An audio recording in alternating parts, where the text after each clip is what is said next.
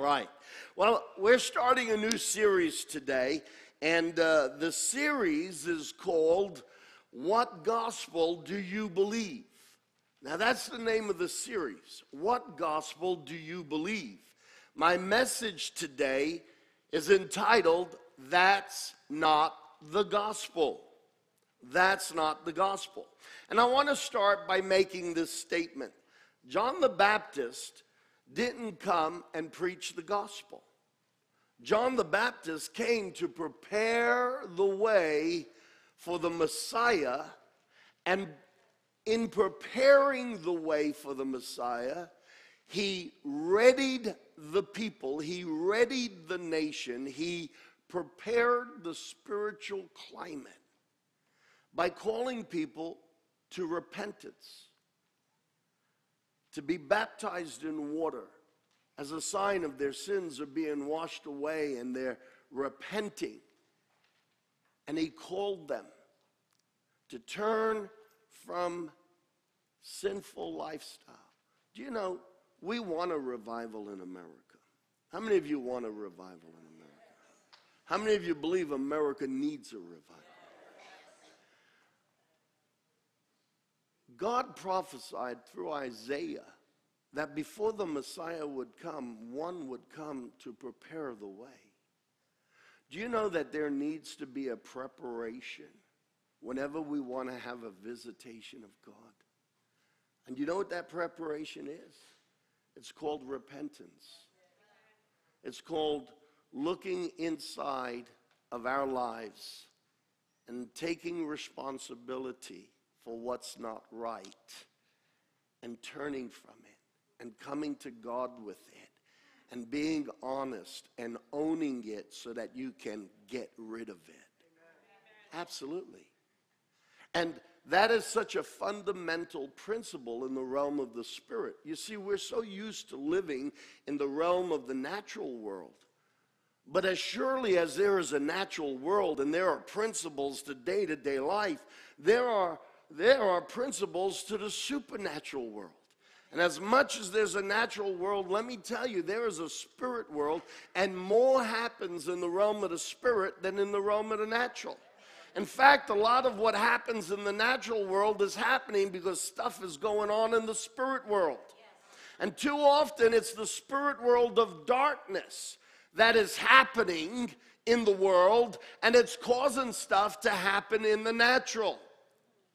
We want things to happen in the spirit realm, but by the Spirit of God and for the glory of God. Can I get it? Amen. And when the spirit realm is stirred with the things of God, the manifestation starts to show up here on planet Earth. And so according to God's principles, according to the Word, there is a principle. God wants to show up. How does God show up? He will send a messenger to prepare the way. And when John came, what did he do? He called people to repentance. You say, well, is that an isolated situation? No. God said in the Old Testament, he said, if my people who are called by my name will humble themselves, turn from their sins, and pray, I will hear from heaven. You see, there are divine principles that override the principles of a natural world. I don't care who's in government. I don't care which party is at fault. I don't care how bad things are getting. If I start to apply the principles that are in God's Word, the principles of God's Word will overpower the principles of this world, and they will overpower the principles of the kingdom of darkness. You cannot operate and live in the principles of God and lose. Absolutely. And so in Matthew chapter 3, we're going to start with the first gospel. And what I'm going to do in the first part of this message is almost chronologically from the beginning of Matthew to the end of Matthew, and then Mark, and then Luke, and then John, wherever there's a reference to the kingdom of God or repentance, I'm going to briefly just touch on some of those scriptures. John readied the people for the coming, for a visitation of God. Matthew chapter 3, verse 1 to 3, and then we're going to read verse 5 to 6. In those days, John the Baptist came, preaching in the wilderness of Judea, saying, repent, for the kingdom of heaven has come near. This is he who was spoken of through the prophet Isaiah. A voice of one calling in the wilderness, prepare the way for the Lord, make straight paths for him. Rid crookedness out of the culture of society. Now he's talking to Israel, a nation that was supposed to be living by a theocracy. We make a big deal about our democracy. But when the majority of the people in a democracy aren't living in their personal lives by the government of a theocracy, then the democracy becomes a government of anarchy. Did you hear me? We love the fact that we have a democracy. All through the Bible, you see a theocracy. When God calls a people, he calls them that he would be their God and he would lead them. Now, I will say that amongst the governments of men, amongst the governments of human nations, I prefer democracy over any other government. I don't want socialism. I don't want communism. I want a democracy, but the problem with a democracy is that when the people of the democracy no longer have God at the center of their heart, then the values of that democracy are going to become immoral. The values and the way of that nation will become like nations in the past that have become atheistic or paganistic, and we will fall by the wayside. And so John was speaking, or rather shall I say, Isaiah was prophesying to a nation that was meant to be built on a theocracy, and the prophet Isaiah said, one will come and he will make straight the paths. Now I want to tell you something. I believe in instituting moral legislation. But you can't do that just by force. A person's heart has to change, and moral legislation doesn't change the heart of a man or a woman. I'm all for it. I hope you don't get offended, but I believe, like David says, you knitted me in my mother's womb in that hidden place. And this is not to hurt or injure anyone who may have had an abortion in the past. The gospel is a gospel of forgiveness. It's a gospel of grace. We're not here to shame and we're not here to condemn, but nor are we here to be silent about the truth. And we can change legislation, but that will not change the heart of humanity. And that's why my emphasis isn't government first. My emphasis is the kingdom of God. Because in the kingdom of God, we can have a move of his spirit. There can be an awakening. America needs a reset, and the great reset that we need is Jesus Christ. Can I get an agreement?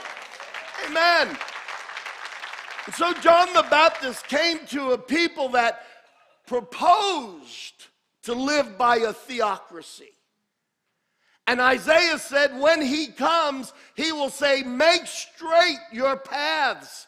He's speaking about crooked lifestyles that deviate and turn to the left and turn to the right from the straightness of the Word of God.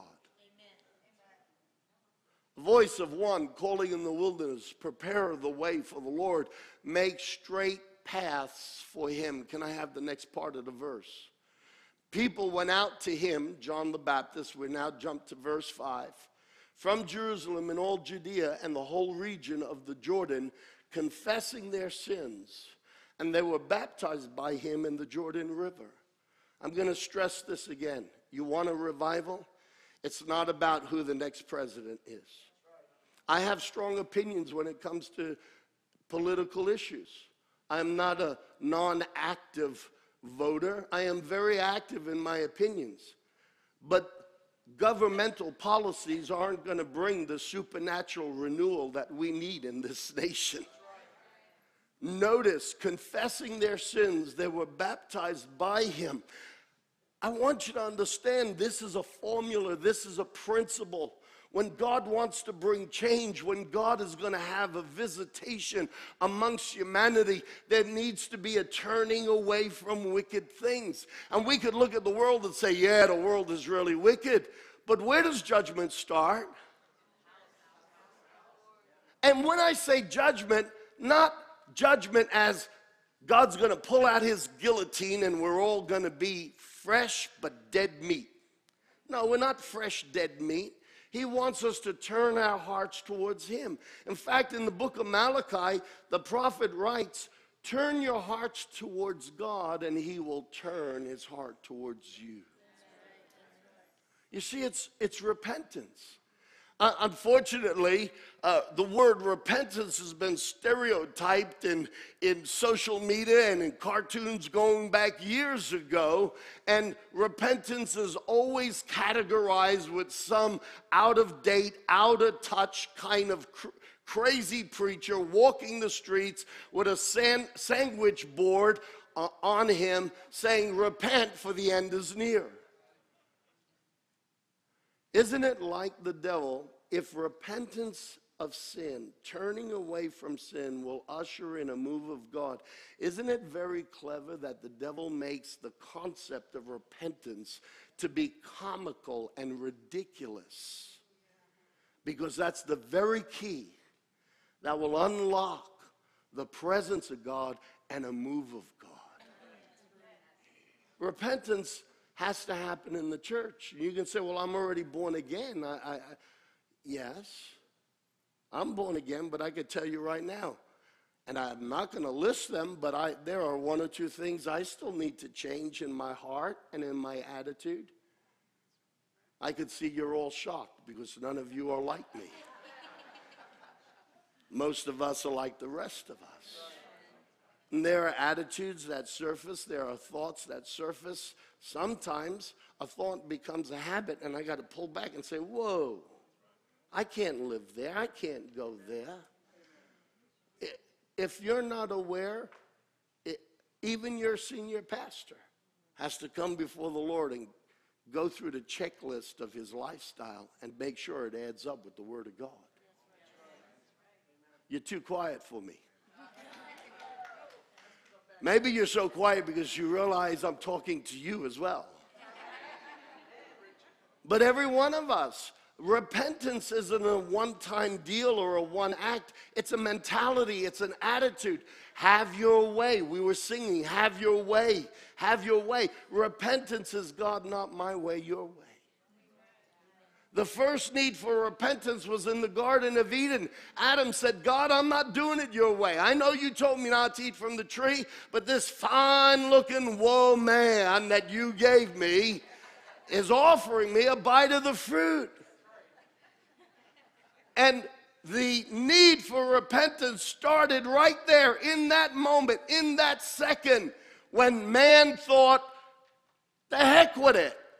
My way might be better than God's way.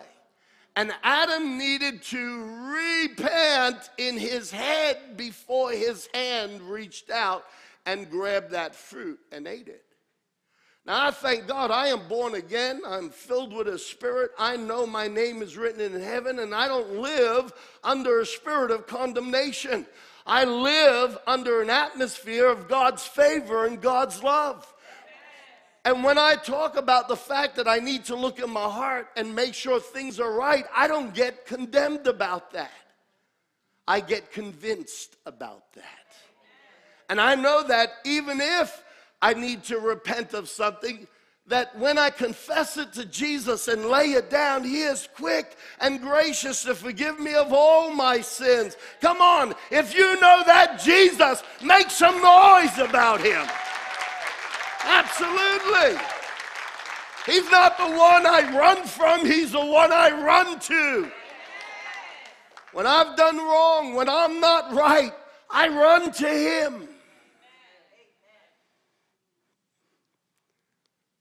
Because I've learned that even if you run from him, sooner or later, you're going to come back face to face. Absolutely. So I might as well just run to him straight out of the gate. Save a lot of pain and a lot of time. Who knows what I'm talking about? Come on. Absolutely. I can see the way you're laughing. Some of you, you've been there a few times. You recognize the scenery. You've been on that journey. And so is everyone, whether they acknowledge it or not. It says here that John the Baptist said, repent, for the kingdom of God or the kingdom of heaven is at hand. That's the only time John the Baptist ever mentioned the kingdom of God. And he actually mentioned it as a side note. He didn't come to preach the kingdom of God, so it wasn't part of his message. He came and he preached repentance and baptism for the forgiveness of sin. He was getting a nation ready for a move of God. How many of you are glad John the Baptist did what he did? Look, this is not just a coincidence or an incident. This is a God preordained step. I want you to understand this is a principle. You want God to come into your personal life, there needs to be ownership of the things we do wrong. So on a personal level, if you want God moving in your life, you got to take ownership for what's been wrong in your life, what you've done wrong, and come to him, lay it at his feet, and leave it at his feet.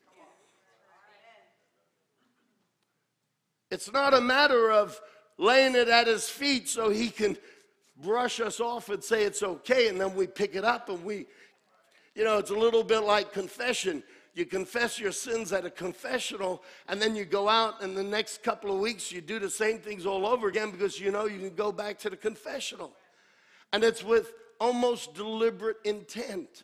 No, repentance is laying it at his feet. We take ownership, but now I don't want to live with it. I don't want it to own me. I'm going to lay it at his feet. In fact, John the Baptist, when the Pharisees came to be baptized in water, the whole country, people were moving, people were swayed. This is what the Bible says. They came from everywhere. And the Pharisees came, and I haven't put that scripture on the board, but if you read more of the verse, you'll see the Pharisees came and the Sadducees came, and they came to be baptized. And John, he was so dedicated to this message. He understood God's not going to move unless we call this place to repentance. And he didn't want something superficial, so he turned to the leaders of the nation. He said, you're a bunch of hypocrites. You're a bunch of hypocrites. You're coming here to be baptized because all the people are repenting and getting baptized, and you don't want to be the odd man out. But I'm going to tell you straight, you need to produce the fruit of repentance. You know what the fruit of repentance is? The evidence, you left it at Jesus' feet and you didn't pick it up again. Hang on a second. I know I've been away for a week, and I've just been at a conference in this particular church. I hear them 2 years in a row. In fact, we make a few jokes about it. They say wow even when there was nothing wow that was said. We were taking communion in the middle of one of the services, and one of the pastors, he's walking to the pulpit, and he had his communion cup. He says, I'm going to need another one. I dropped my wafer on the way up here. And people went, wow. So I think the statement I just made deserves a better response than I just got. Can I get an agreement? Come on, church. Listen, the more you fire me up by giving me a yes or preach it, that's right. Let me know that I don't have to have a resurrection service. Okay? I know America needs an awakening, but I don't want that we have to get woken up here in the church every sermon. Give me something to go on. Let me know you're here, you're with me. In fact, do something better than that. Make a statement by letting the devils know you're in agreement, you're on board, and you're with what's being preached. Amen. Amen. It was the only time he mentioned the kingdom of God, and it really was just by default. He said, repent because the kingdom of God is coming. He never preached about the kingdom of God. He preached repentance, and I'll show you that from Scripture. Mark chapter 1, verse 1 to 5. The beginning of the good news. Mark starting his gospel, and this is how he starts it. The beginning of the good news about Jesus, the Messiah, the Son of God. As it is written in Isaiah the prophet. Matthew quotes this. Now Mark's going to quote it. I will send my messenger ahead of you, who will prepare your way. A voice of one calling in the wilderness, prepare the way for the Lord, make straight paths for him. Verse 4. And so John the Baptist appeared in the wilderness preaching a baptism of repentance for the forgiveness of sins. Verse 5, the whole Judean countryside and all the people of Jerusalem went out to him confessing their sins, and they were baptized by him in the Jordan River. Church, did I already say that this is a principle? It's a principle. God prophesies through Isaiah, look, this is what's going to happen. Why did God announce it 800 years before? It had to be pretty important if God taps a prophet and puts his spirit on him and gets him to start prophesying this. And you say, well, why was that so important just for it to happen? Maybe so that we'd recognize the principle. Unfortunately, too often, we want to get people in and out so fast, it's like a fast food chain, and we don't learn principles. I want you to understand there are principles to the kingdom of God, and when we live by the principles of the kingdom of God, the principles of darkness can't rule us. Amen. Wow. Good preaching, Pastor Rob. Paul says that we wrestle against principalities. Listen, you don't have to wrestle with principalities when you're walking and living according to the principles of God. Because when you're walking and living by the principles of God, the principle of all principles will make sure that his leading hand and guiding hand and protecting hand and providing hand is with you.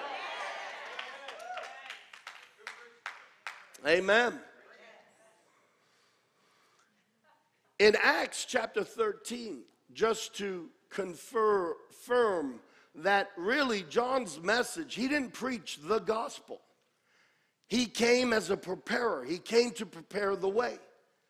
In another passage, Isaiah says that he will make mountains low and low places bring them up. Those that are proud and haughty will be brought down, and those that are depressed and downtrodden will be lifted up.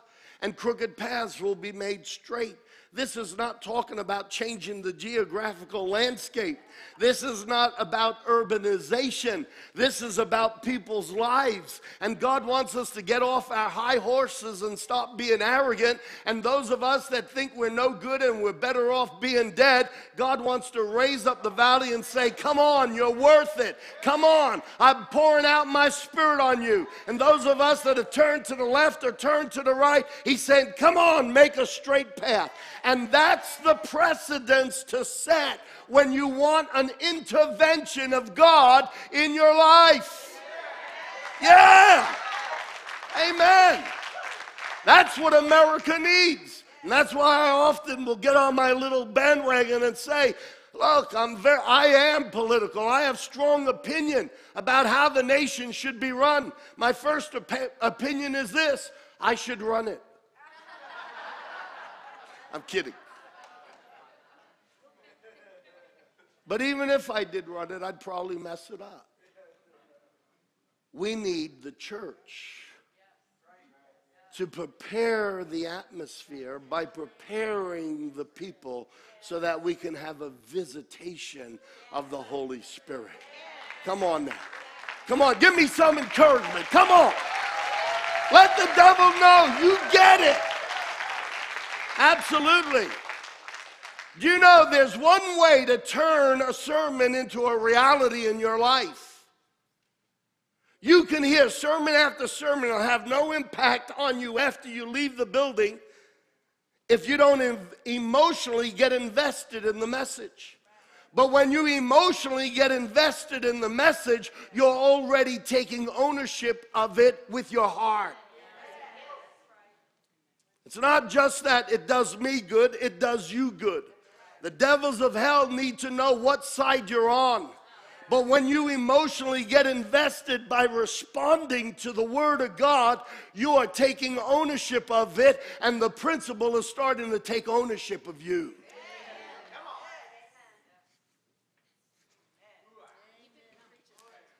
Some of you are thinking, he needs to go away more often.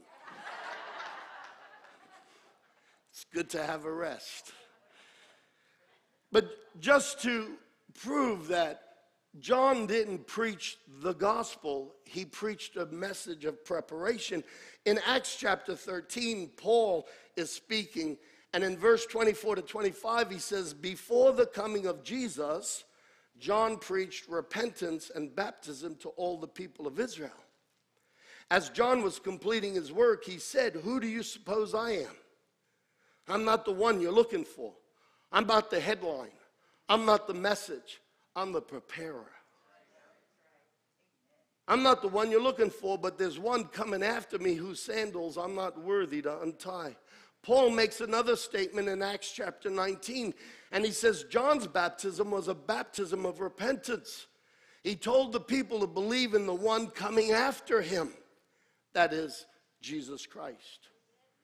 You see, I'm going to make three statements. We're going to put them on the board as bullet points. Number one, John preached, repent and be baptized for the forgiveness of your sins. He came to prepare the spiritual atmosphere. Point number two, some churches preach, you must be born again and therefore repent and be baptized.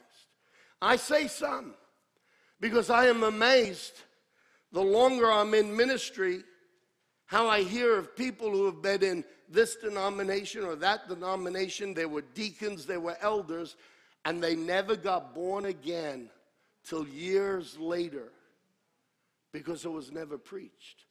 So I say some. You could actually go to a church and never enter the kingdom of God. You must be born again. Jesus said that. I hear people say, well, I'm not one of those born-again Christians. I am a Christian, but I'm not a born-again. Red flag. What do you mean you're not a born-again? You can't be a Christian. Oh, well, I'm white. I live in America. That's got nothing to do with it. I'm black and, I live a good life and I believe the Bible. That's got nothing to do with it. It's a personal encounter with Jesus Christ where we come face to face and we take ownership of our actions and we say, Jesus, I'm glad you died on that cross for me because I am a sinner. Come into my life. Bring your whole kingdom into my life. I need you, Jesus Christ. And from that moment, we start building our lives on the principles of the Word of God, which are the principles of heaven. So I say some preach you must be born again, therefore repent and be baptized. And amongst churches that, preach about being born again, the majority of that segment preach only that. And it's very similar to the message that John the Baptist preached, except we've added, you must be born again. But that's not the gospel that Jesus preached. Don't get me wrong. Jesus said, I am the way, the truth, and the life. No one can come to the Father unless they come through me. You got to be born again. But Jesus preached a lot more added to that. Jesus said, I'm the gate, and no one can enter unless they come through me, the gate. You must be born again. That's why being born again isn't a type of Christianity. It's the only way to become a Christian. You're born from the old Adam. I just met this young guy over here. His name is Adam. First time here. Everybody say hello to Adam. So when I refer to Adam, please don't look at this guy and be annoyed. The first Adam blew it. The first Adam messed it up. And every one of us are born into the very first Adam. Not that guy. He's not old enough. All right? Every one of us were born into the first Adam. Being born again means you got to be born again in the last Adam, and the last Adam is Jesus Christ. I was born into failure, but when I'm born again into the kingdom of God and into God's success. Can I get an agreement?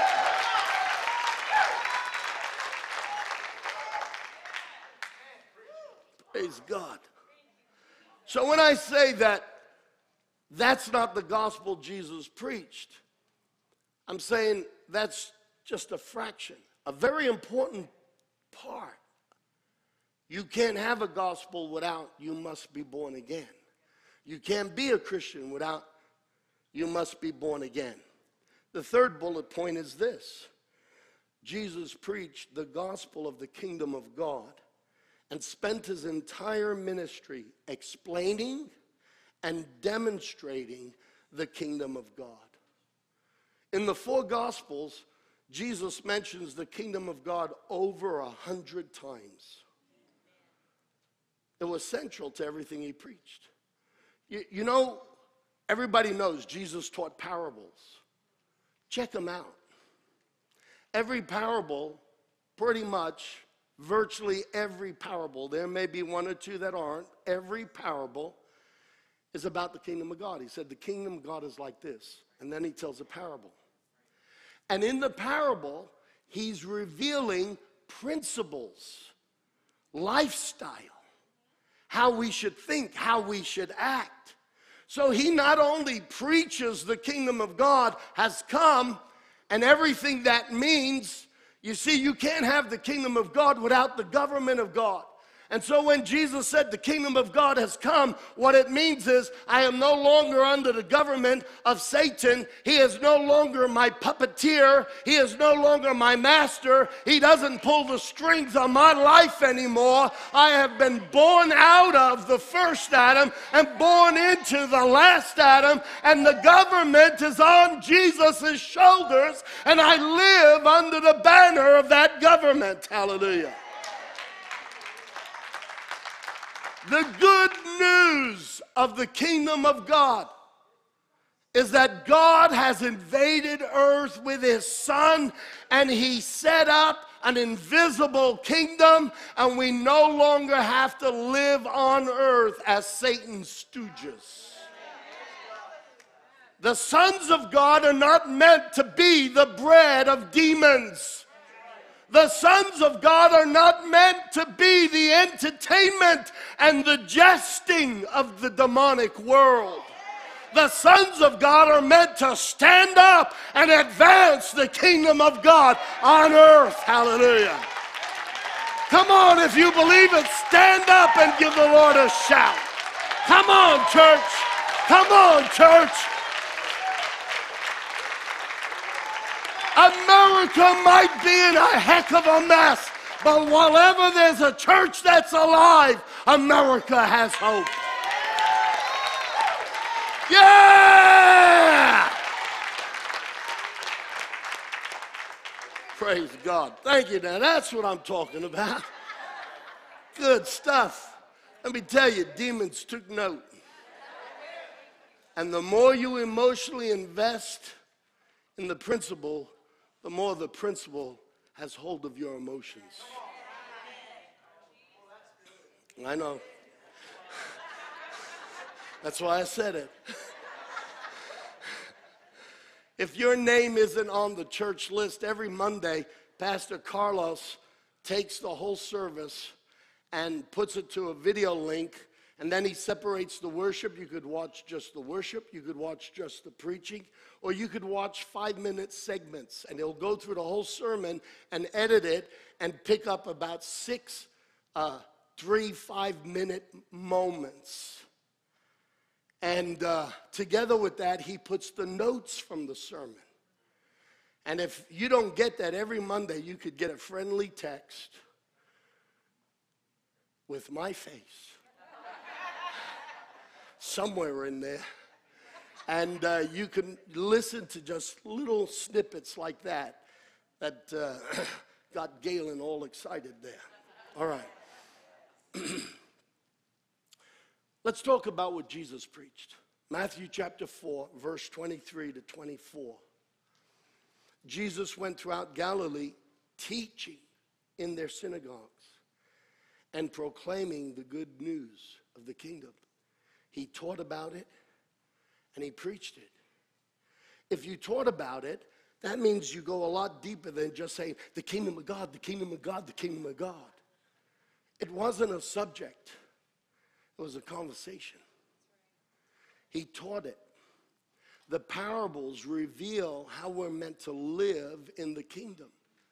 They reveal kingdom mentality.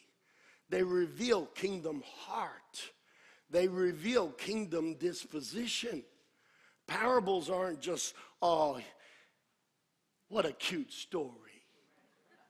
No, parables are parallels to how life is in heaven. Excuse me? Didn't Jesus say, this is how you should pray? Your will be done on earth as it is in heaven. If we don't understand that parables are parallels of truth in heaven, and they are principles of heaven, and we don't live them here on earth, you can forget about it. You can pray it all you want, but if you're not living by the parables, which are parallels of how life is done in heaven, don't expect God's will to be done on earth as it is in heaven. That deserved a wow. Praise God. He went throughout Galilee teaching in their synagogues, proclaiming the good news of the kingdom and healing every disease and sickness among the people. So he taught about the kingdom. He preached about the kingdom. There had to be content. He taught. Listen, you guys remember the golden era of David's reign. Israel was great and powerful at that time. But let me tell you, God is going to reestablish his kingdom, and his kingdom is here now, and it's here in a spiritual way. And where you had victory over your natural enemies, now in the kingdom of God, you will have victory over your spiritual enemies. Because it's not a natural enemy that you have to be conscious of. It's the one who pulls the strings in darkness. And he taught about it. He says your sickness, your ailments, they're the result of the first Adam opening the world to the kingdom of darkness. That's why every time he taught about the kingdom, he went around healing the sick. Under the government, you can't have a kingdom without a government. If you do, you have chaos. And the only kingdom that has chaos is not the KGB, it's the kingdom of darkness.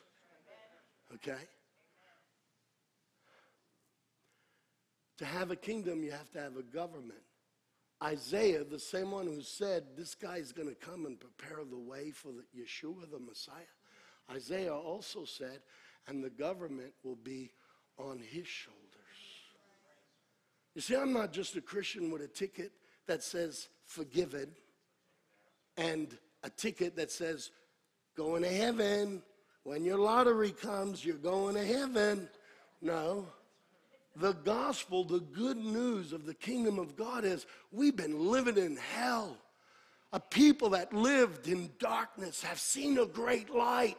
What's that light? Kaboom! The kingdom of God came to earth. No longer do the sons of God or the creation of God have to live under the tyranny and the abuse and the wickedness of demonic rule. We have been set free.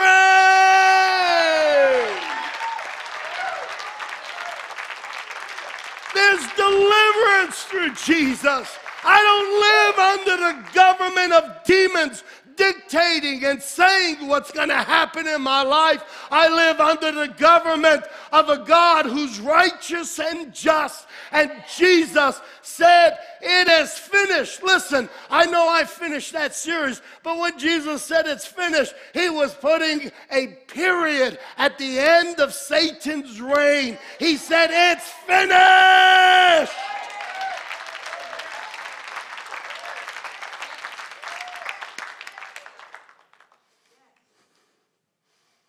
And the devil tries to poke me and prod me. See, I understand the gospel that Jesus preached wasn't just repent, you go to heaven. The gospel Jesus preached was repent and pitch your tent and make a stand, because the gates of hell will not prevail against you. That's the gospel of the kingdom of God. And if you're not convinced yet, let me show you quite a number of scriptures that prove this is what Jesus did. So I read Mark 4:23. News about him spread all over Syria. People brought to him all who were ill with various diseases, those suffering severe pain, the demon-possessed, those having seizures, and the paralyzed, and he healed them. Matthew 9:35, Jesus went through all the towns and villages, teaching in their synagogues, preaching the good news of the kingdom. Why don't we hear more teaching about the good news of the kingdom of God?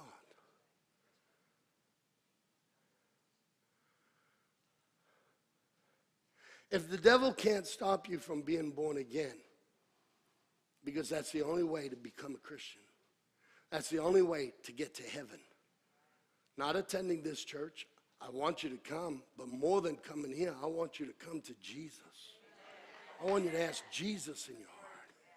But if the devil can't stop Christians from being born again, his next best strategy is to stop them from knowing that they have authority, that they have power, that they don't have to be subjugated to demons. Do you think Satan and his army want you to know that you don't have to be bullied? Do you think they want you to live in the knowledge that they are under your feet? I mean, come on, think about it. You think about great despots, great dictators like Hitler and others who were maniacs, and they massacred millions of people. Think about it. Satan is 100 times more than that. Do you think he wants the church of Jesus Christ to live in the revelation that the enemy is subject to us in Jesus' name? Do you think he wants us to know we can repel his curse and we are the salt of the earth, therefore we can bring transformative power to society? Do you think he wants you to know that every time he puts a spell on you, it can fall off you like water falls off of a freshly washed car? I don't know. I'm trying to think of examples. You talk this fast and see how good your imagination runs. Do you think he wants you to know that the fight in you is bigger than the fight he's bringing to you? Of course not. He doesn't want you to know that. If he can't stop you from being born again, he wants to keep you in the misconception that the whole gospel is only about being born again and going to heaven. How to silence the would-be, could-be troublemakers. Fill them with a gospel that says, okay, you're saved, you're going to heaven, now we got them shut up while they're living on earth, and we can go about our business.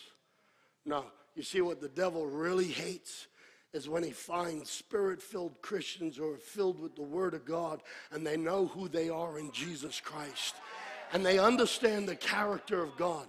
I want to tell you that the phrase, the sovereignty of God, has been misused and abused. In fact, God has been abused. Religious people want to teach you that God wants to beat you up and break your arms so that he can be glorified in your misery. If God is so small that he can only get glorified because you're so miserable, he's a pretty petite God. Well, God is teaching me something. And that's why I have cancer. No, the Word of God will teach you something, and it'll teach you how to avoid cancer by living according to the principles of God's Word. I just went to San Diego to see my son. Now, not everything about my son is perfect, because not everything about his dad is perfect. I refuse to wear rose-colored glasses when I look at any of my children. I will be their dad till the day I die. They may have left and cleave to their partners, but I'm still dad. And I'll still speak into them. They're still part of my immediate church, you see. Well, I just went to San Diego. Just like in me, not everything is 100% perfect. Not everything in my son is perfect. What would you say of me if I told you I beat him up while I still have the strength, broke both arms, cracked his ribs, and gave him a black eye? And he's glorying in it, and he's learned a great lesson.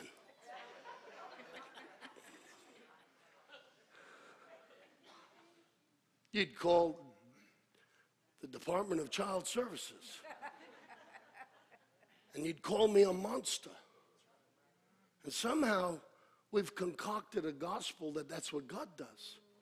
I don't see Jesus doing that one time in the 4 gospels that talk about his gospel. I don't see Jesus doing that one time. In fact, what I see Jesus doing is untying the yokes and breaking the bondages on people. Even when a woman was caught in adultery, if he had a sharp word, he had a sharp word to the hypocrites who were just as guilty. Because how did they catch her in the act of adultery unless they were in the place of adultery?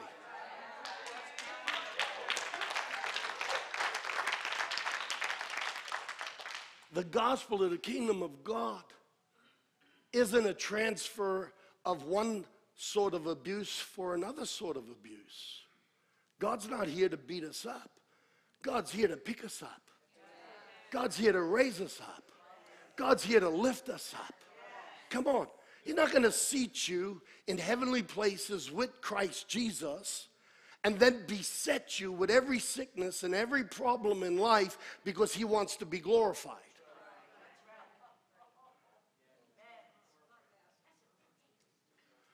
You know when God gets glory? When I have a breakthrough, when I have a victory, when I get set free, when I get healed, I tell everyone how awesome God is, and God gets glory.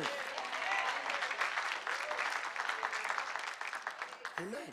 So Jesus came preaching the good news. Everybody say good news. Of the kingdom of God, and everywhere he went, he healed people, and people came to him. Matthew, where am I? Matthew 24, and this gospel of the kingdom will be preached to the whole world. This gospel of the kingdom. I don't hear it. I don't hear it.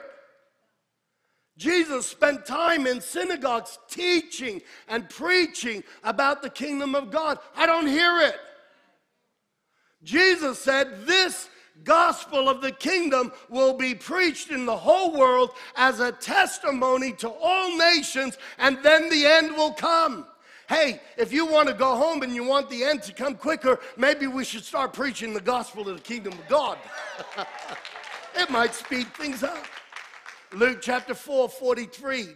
But he said to them, Jesus, I must preach the good news of the kingdom of God to the other towns also. That is why I was sent. You see, this message is so important. We all know Jesus came to die on the cross. We know that. I'm not negating that. But I'm using Jesus' words. He said, I was sent so that I could tell people about the gospel of the kingdom of God.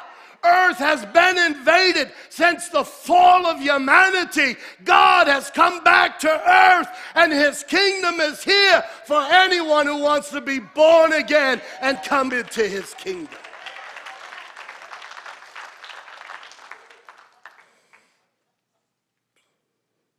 Jesus came to introduce the good news of the kingdom of God. So what is the gospel of the kingdom? The gospel of the kingdom is the government of God's kingdom has now come, and we live in it. Listen, how many of you think America should react and respond if Russia starts invading our shores? How many of you think America should react and respond if any nation hostile to us is invading our shores? And even non-hostile, if they invade, there should be reaction. Am I right? The good news of the gospel of the kingdom of God tells you you are now under God's domain. And when the devil tries to invade and touch your child, put your hand out and say the name of Jesus. And declare your citizenship in the kingdom of God, and declare your rights, and speak the blessing of healing. Rebuke the devourer, curse that devil, and say, in Jesus' name, get out of my situation, get out of my family, get out of these circumstances. Amen. That's the gospel of the kingdom of God. Knowing that after Adam gave the world over to Satan, God sent his son to start a kingdom within a kingdom. No demon has a right over you. Live by the principles of God, and the government of God will always overshadow you. Luke 7:22, he replied to the messengers. John the Baptist was in jail about to be executed, and he's thinking, is this really the Messiah? Did I make a mistake? I mean, I'm about to lose my life over this. I came to prepare the way for this guy. I haven't heard too much about him except for when I baptized him, and there was a voice from heaven. But forgive me if I'm a little bit depressed right now while I'm in jail. I'm about to lose my head. He said to his followers, go to Jesus and ask him, did I make a mistake? And Jesus answers, and he says, he replied to the messengers, go back and report to John what you have heard and seen. The blind receive sight, the lame walk, those who have leprosy are cleansed, the deaf hear, the dead are raised, and the good news is proclaimed to the poor. Tell John, the message of the kingdom of God coming to earth is getting out, and it's being demonstrated by people being set free from the oppression of demonic activity.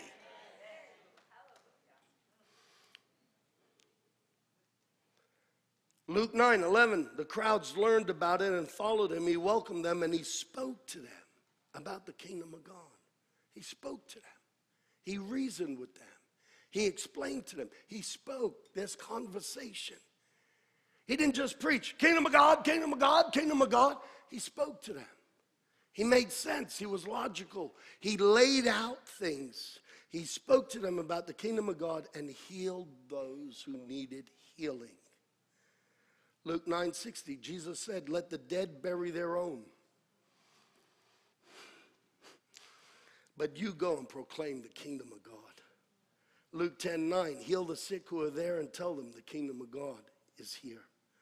Luke 16:16, the law and the prophets were proclaimed until John.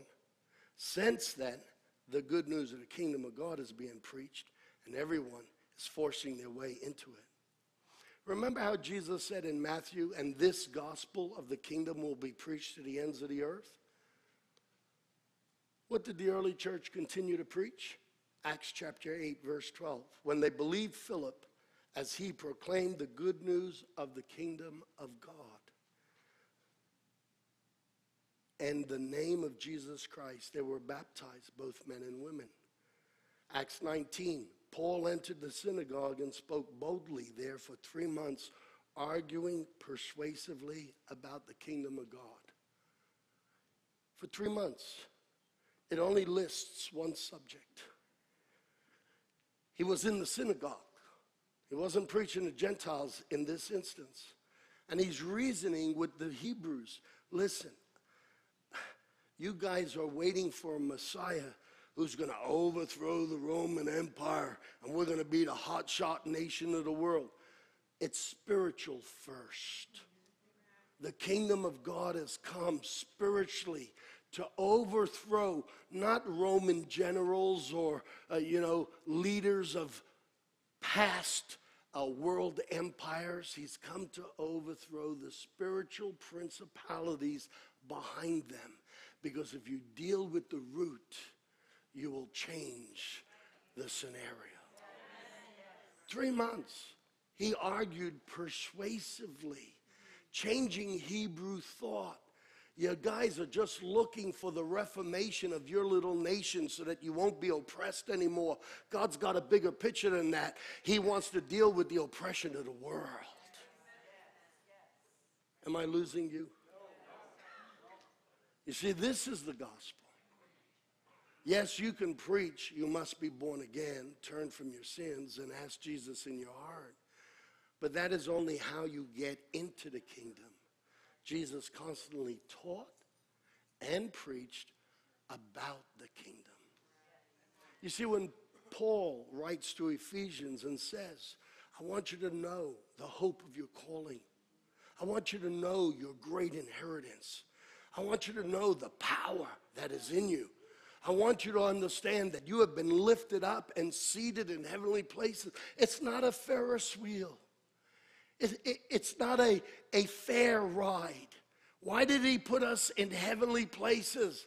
It's not so that we could get a bird's eye view of great scenery. He put you in heavenly places, seated with Jesus Christ, so that you would have power and authority and the last say over the powers of darkness.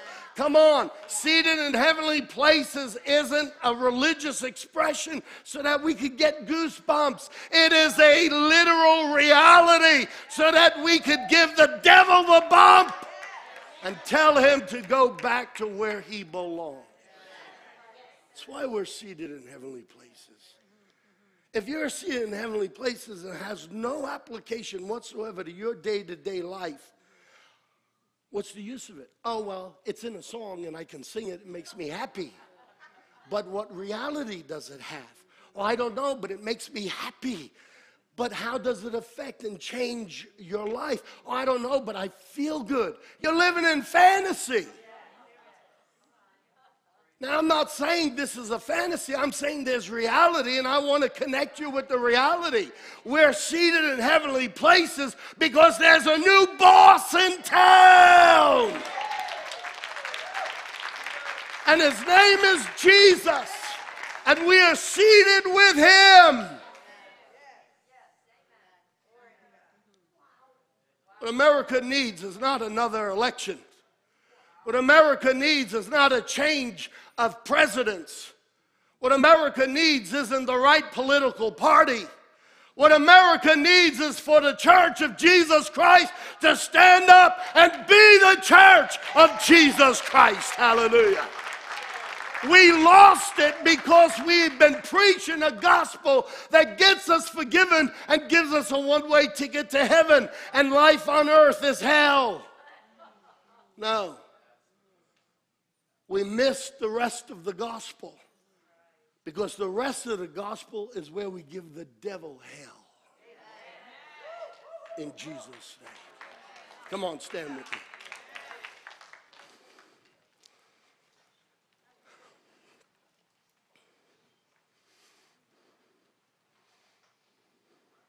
Some, really, when you think about it, they claim their name to the name of John the Baptist. And he didn't come preaching the gospel. He came preparing the people so that the Messiah could come and bring the good news Aha, the kingdom of God is here. To just be born again and your sins forgiven and a hope that one day you're going to heaven is a phenomenal thing. But it just keeps getting better. It just keeps getting better. It's like one of those TV ads. But there's more. Wait. Instead of one set, you'll get 3 sets for the same price. There's more. Not only is my name written in the book of life, my name is joined with his name. And at his name, every demon will cower. And when they try to touch my family, they have to back off. And when they try to touch me, when I come and stand in the name of Jesus, they must flee. I don't want to just get you to heaven. I want to make you a troublemaker to the kingdom of darkness here on earth. The problem with the church and why we're not having an effect on earth is too many have signed up for a gospel that gets them forgiven. I feel good now, and I'm going to heaven. Rather than recruiting them with the gospel of the kingdom of God on earth and getting them to live in the revelation of what all of that means. You're the salt of the earth. If I put salt on my food, I find that salt brings the flavor out. Sometimes I put a spoonful of whatever it is I'm eating in my mouth, and it just, in Italian we say, è shabida. It's got no taste. But you put some salt on it, and all of a sudden it's like it draws out, the salt draws out the flavor to the surface. Am I on drugs, or has anyone ever noticed that? Okay. You're the salt. Jesus said, you're the salt of the earth. We're meant to bring flavor back. Too much of the church has been hooked by a gospel that, oh, I'm born again, I'm going to heaven, I'm forgiven. Oh, hallelujah. Can't wait till I'm out of here. While the rest of the world is groaning and moaning in anxious expectation for the revelation of the sons of God. Hey, let's get the revelation. We are the sons of God, and we are the salt of the earth, and the gates of hell cannot prevail. America can be different, and not by politics, but by the humbleness of the church, bowing before the Lord and getting ourselves right so that we can stand in our godly position and have spiritual influence over the nation. And I don't have to be in a government office to have spiritual influence. I could pray in a closet, and demons over the White House have to tremble. And just like they left Saul's presence when David worshiped, they'll leave the White House no matter who's in it. Come on, church. Sometimes I think we're fighting the wrong fight, and we're in the wrong game.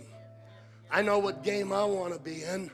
I know where the answer is. Yeah, I'm going to vote against abortion, and yes, I'm going to vote against legislation that's trying to pass all this transgenderism and everything else. Sure, I'm going to vote according to biblical principles, but even if my vote gets in and it changes and it turns the tables, it's not going to change the hearts of people out there.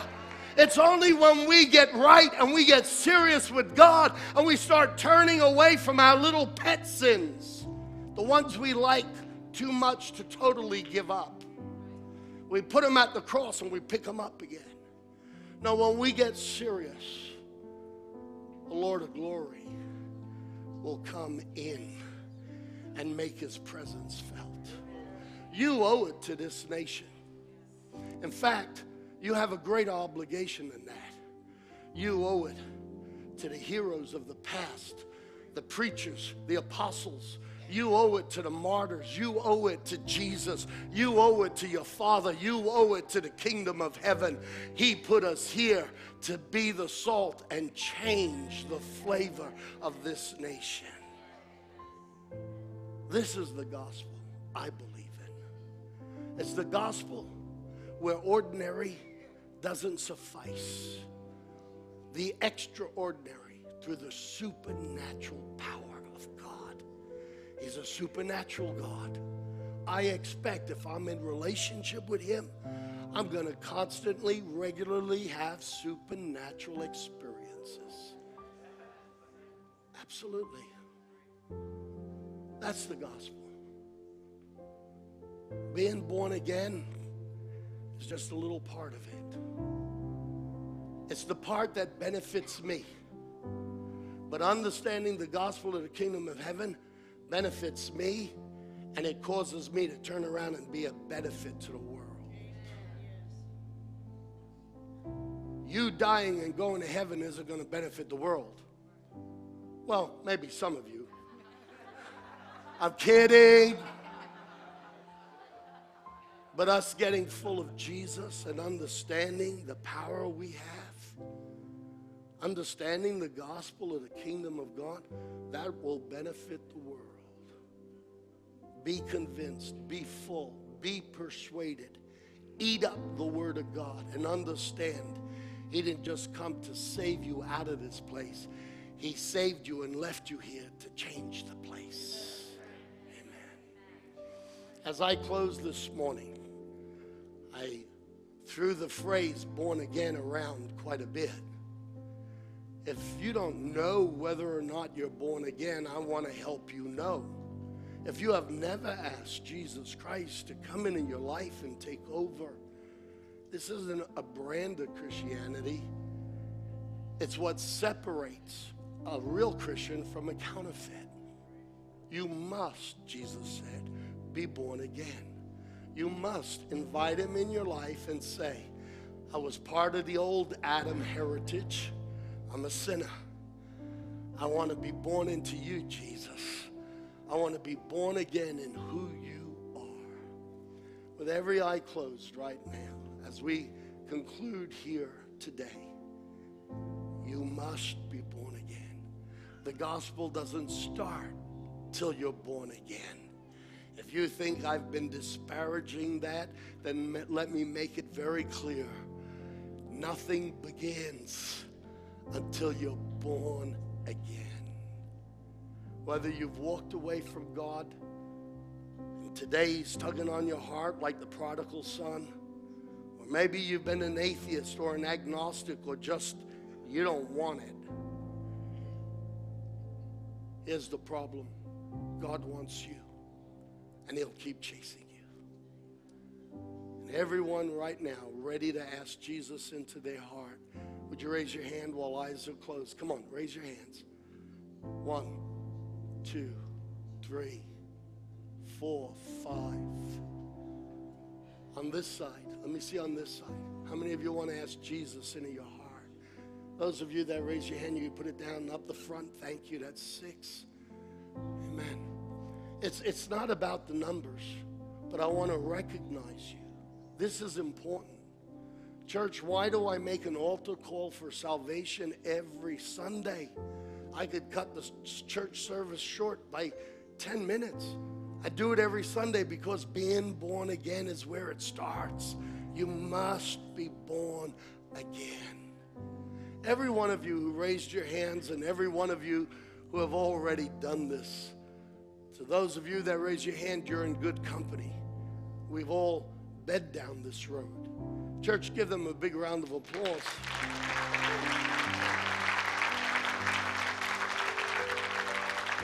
I want everyone to repeat this prayer after me, especially those of you who raised your hand. Everyone else they're okay about waiting. They know this is the most important thing. As you pray it, mean it in your heart, and it'll be heard in heaven. Dear God, thank you for loving me. I don't even love myself all the time, but you all the time love me. Thank you for sending Jesus Christ. And thank you for the good news of the gospel of the kingdom of God. Jesus Christ I believe you are God, and you became flesh, and you died on that cross for me. And today, I open my arms, I open my heart, and I welcome you, Jesus Christ, and all of the kingdom of God. Come inside of me. Jesus Christ, forgive me of all my sins. Sign me up. Live in me and live with me and live through me. Father, I thank you that you just heard that prayer. I thank you, Jesus, for coming into my heart today, forgiving me of sin, and starting a new life with me. Thanks. Amen. Amen. Come on, give them a big round of applause. That's awesome.